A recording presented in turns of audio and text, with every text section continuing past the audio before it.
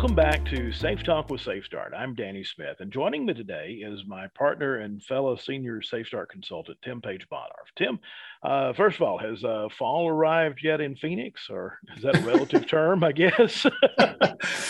Well, in terms of the temperatures, thankfully, the high temperatures this week will be in the 80s. And I think the weather gurus are telling us that we should expect around mid 70s next week. So I'm thinking it's going to be around perfect golfing weather. So to me, Danny, fall is a relative term. I can imagine. And in mid 70s for you, that's means it's time to break out the long sleeves and the jacket, right? So, well, maybe parkas. Parkas. Yeah. What is it they say? You always pay for the weather no matter where you live. Maybe that doesn't apply to Southern California, but I guess in Arizona, you always have to think, well, summer's right around the corner, right? So, so do I need to be looking for a spot here in Central Alabama for you, or we do have 4 seasons? They're just really short, or some of them are anyway. So that's too funny. Don't tell Sheila I said this, but she's acclimatized to the desert, so I don't think she's going to feel quite comfortable in northern Alabama. I think she'll freeze to death. It's very possible. Hey, Danny, why don't you tell everybody what we're going to be up for today on our agenda? Sure. And by the way, I'm not going to let you just slip by that. You blame that on Sheila, but we all know you don't want to leave that golf behind. We can pretty much play year-round golf here in Alabama, but you would be exceptionally cold for some of those months, I guarantee you. Anyway, let's talk about what we're going to get into today. Enough of our weather commentary. How about safety versus production, the age-old debate? Mm-hmm. I can always count on you, Danny. Thank you for that. So today, safety versus production. I actually have a few thoughts to kick us off, and just want to say that the bottom line is if we don't produce, we're going to be out of a job. Sure. And speaking on behalf of a safety professional, you can also kind of overdo safety or overcook safety, where your processes will become unstable, unusable, or even worse, unsustainable. And of course, we're all heading to the unemployment office if that were to happen. Exactly. And, I heard somebody make a statement one time, and it was, I think, very, very interesting the way they put this. And as safety professionals, I think we understand where they're going with it too. You could certainly go off in left field, but the statement was, the company was not built just so you could have a safe workplace. But obviously that's a huge part of it, and we've seen that. The companies were built to make money, but safety is such a key part of this too. And it ties back into performance so much. And we've seen this a lot. Companies that perform well in the safety arena, well, that transfers over into other areas as well. I've often said your safest plant is often the one that runs the best or the smoothest or the most efficiently. It kind of reminds me of Paul O'Neill, not the baseball player, the former CEO of Alcoa. Some people may remember his story. It goes back a number of years, but when he first took the helm at Alcoa, they were already performing with a TRIR of 1.86 at the time, back in the 80s, when the TRIR across all industries was 5. So he comes in with already a good safety record. It kind of inspired the idea of target 0 and was leading the company towards that. And they were able to get down to, and folks, listen closely to this, 0.06.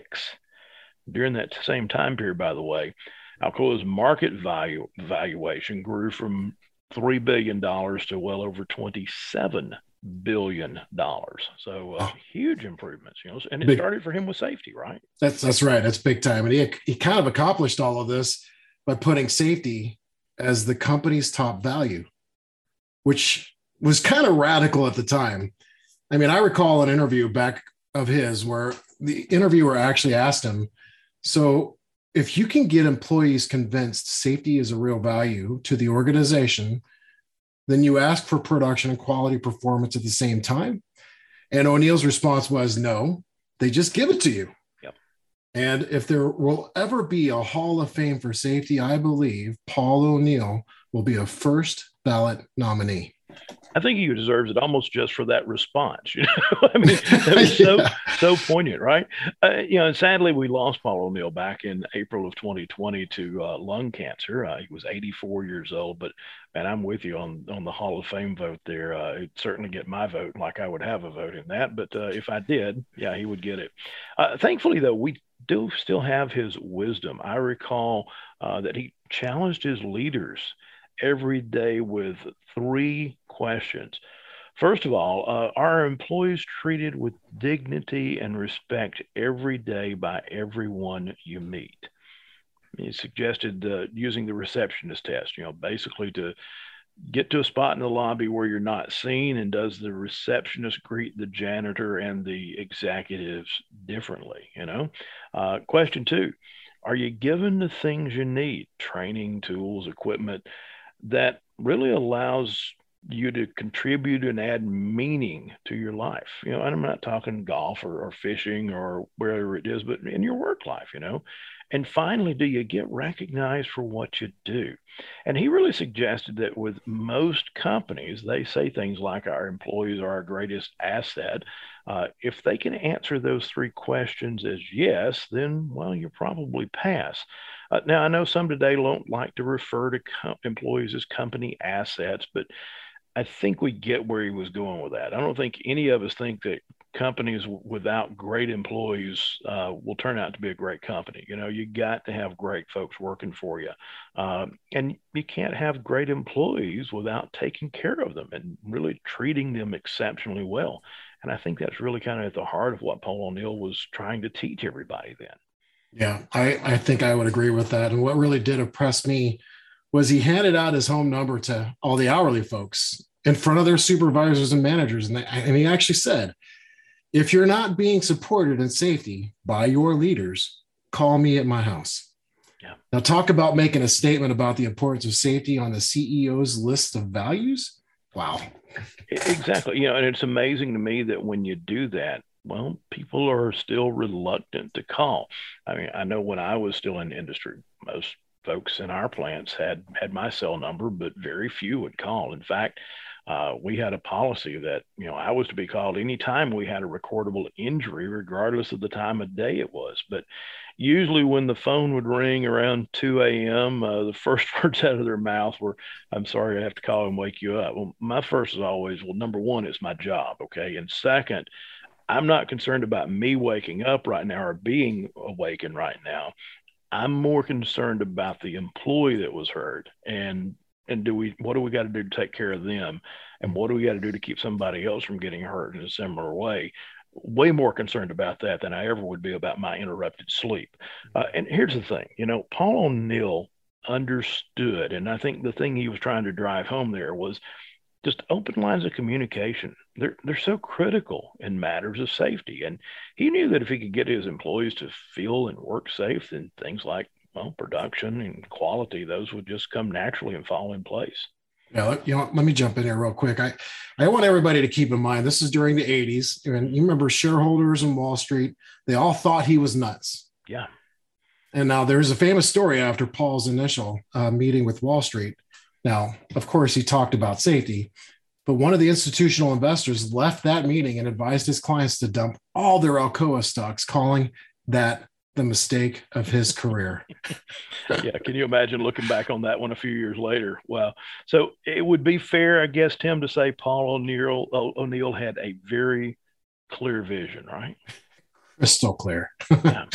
And so why do we bother to talk about Paul O'Neill? I mean, well, it's really to make this point about Safe Start. We talk about the state-to-air pattern that causes accidents, but it also contributes to mistakes in other areas as well, right? That's right. And that means the critical error reduction techniques can drive all performance, not just in safety. So in this case, you can have your cake and eat it too. Yeah. Paul, he would have enjoyed this podcast. And I know you, the listener, have figured this out, but trust me, most of your colleagues have not.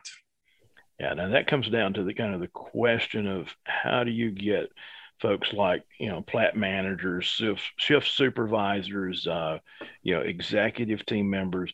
how do we get them to really come to that, what I call that aha or that light bulb moment? Mhm. Tell me, you'll take a shot at that one. I'll give you a pretty good example here. When you think of EHS, environmental health and safety, and the H for EH&S stands for health. Mm-hmm. And this has received very little attention. Well, until COVID, say 19 months ago. So until COVID, safety has now gotten a much bigger voice. Sure, that's right. Yeah, I did a podcast a while back with David Bianco from Epiroc, and he mentioned in that one of the key takeaways that he had during the pandemic was that safety really had more of a voice at the table than ever before, and with that seat at the table, if you will, really comes well, tremendous responsibility and tremendous opportunity as well. Mm-hmm, that's right. So while we as safety professionals are in the spotlight more, I mean, more than ever, really, it's an excellent opportunity to spread this message about human factors and the impact that we see human factors play on performance errors. Might it be production? It could be quality or even other mistakes. As your friend and mine, Jack, says, some of those mistakes don't get people hurt. They just cost us time and money. Sure. Maybe a little bit of embarrassment. Putting back on my operations hat from years ago, as a safety person, if you just came into safety and not through operations, which I know that's the way a lot of people do this, you don't necessarily become production and quality experts overnight. But a lot of our listeners know that through Safe Start, well, you can begin to see how human factors can really contribute to issues in those areas. If I were in our listeners' shoes, I think I'd almost play it this way.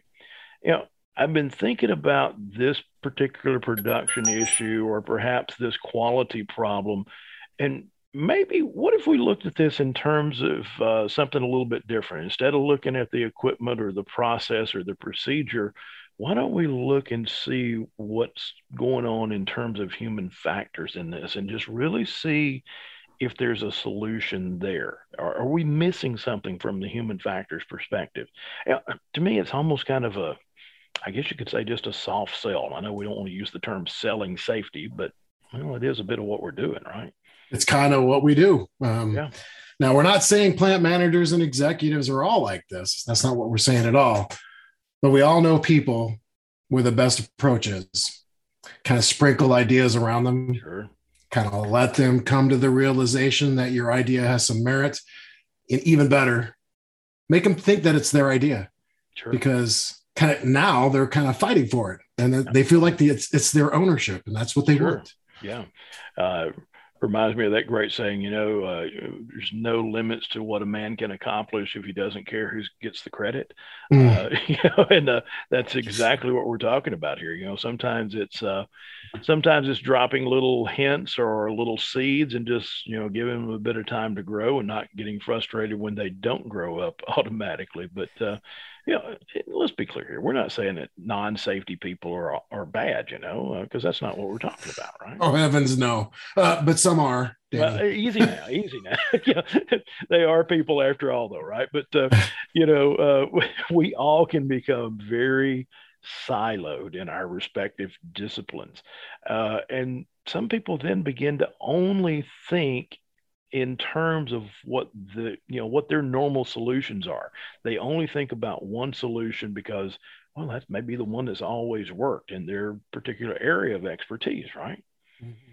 You're kind of saying, don't come across as a know-it-all. Yeah, exactly. And that's the thing.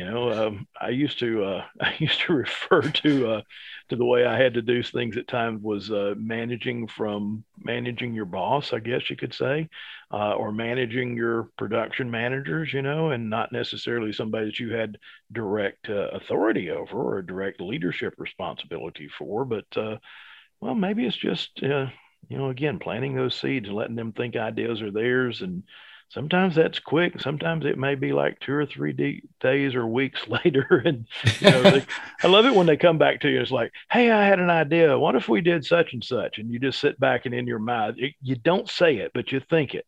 Yeah. Man, great idea. I wish I'd thought of that. Those are the great folks that you want around, not necessarily the know-it-alls, because Yeah. of course, you don't necessarily want a know-it-all, but the folks that come up with those ideas, incredible. Yeah. Let me add one more piece to this puzzle here, Danny. If you could reach out to those production, quality, and operations manager one-on-one, Yeah. I believe they will become great allies to those systems. Sure.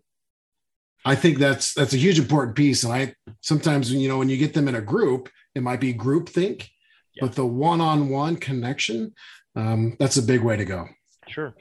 Well, and it goes back to that famous radio station we've all heard about, WIIFM, right? You always feel like it should be the WIIFM.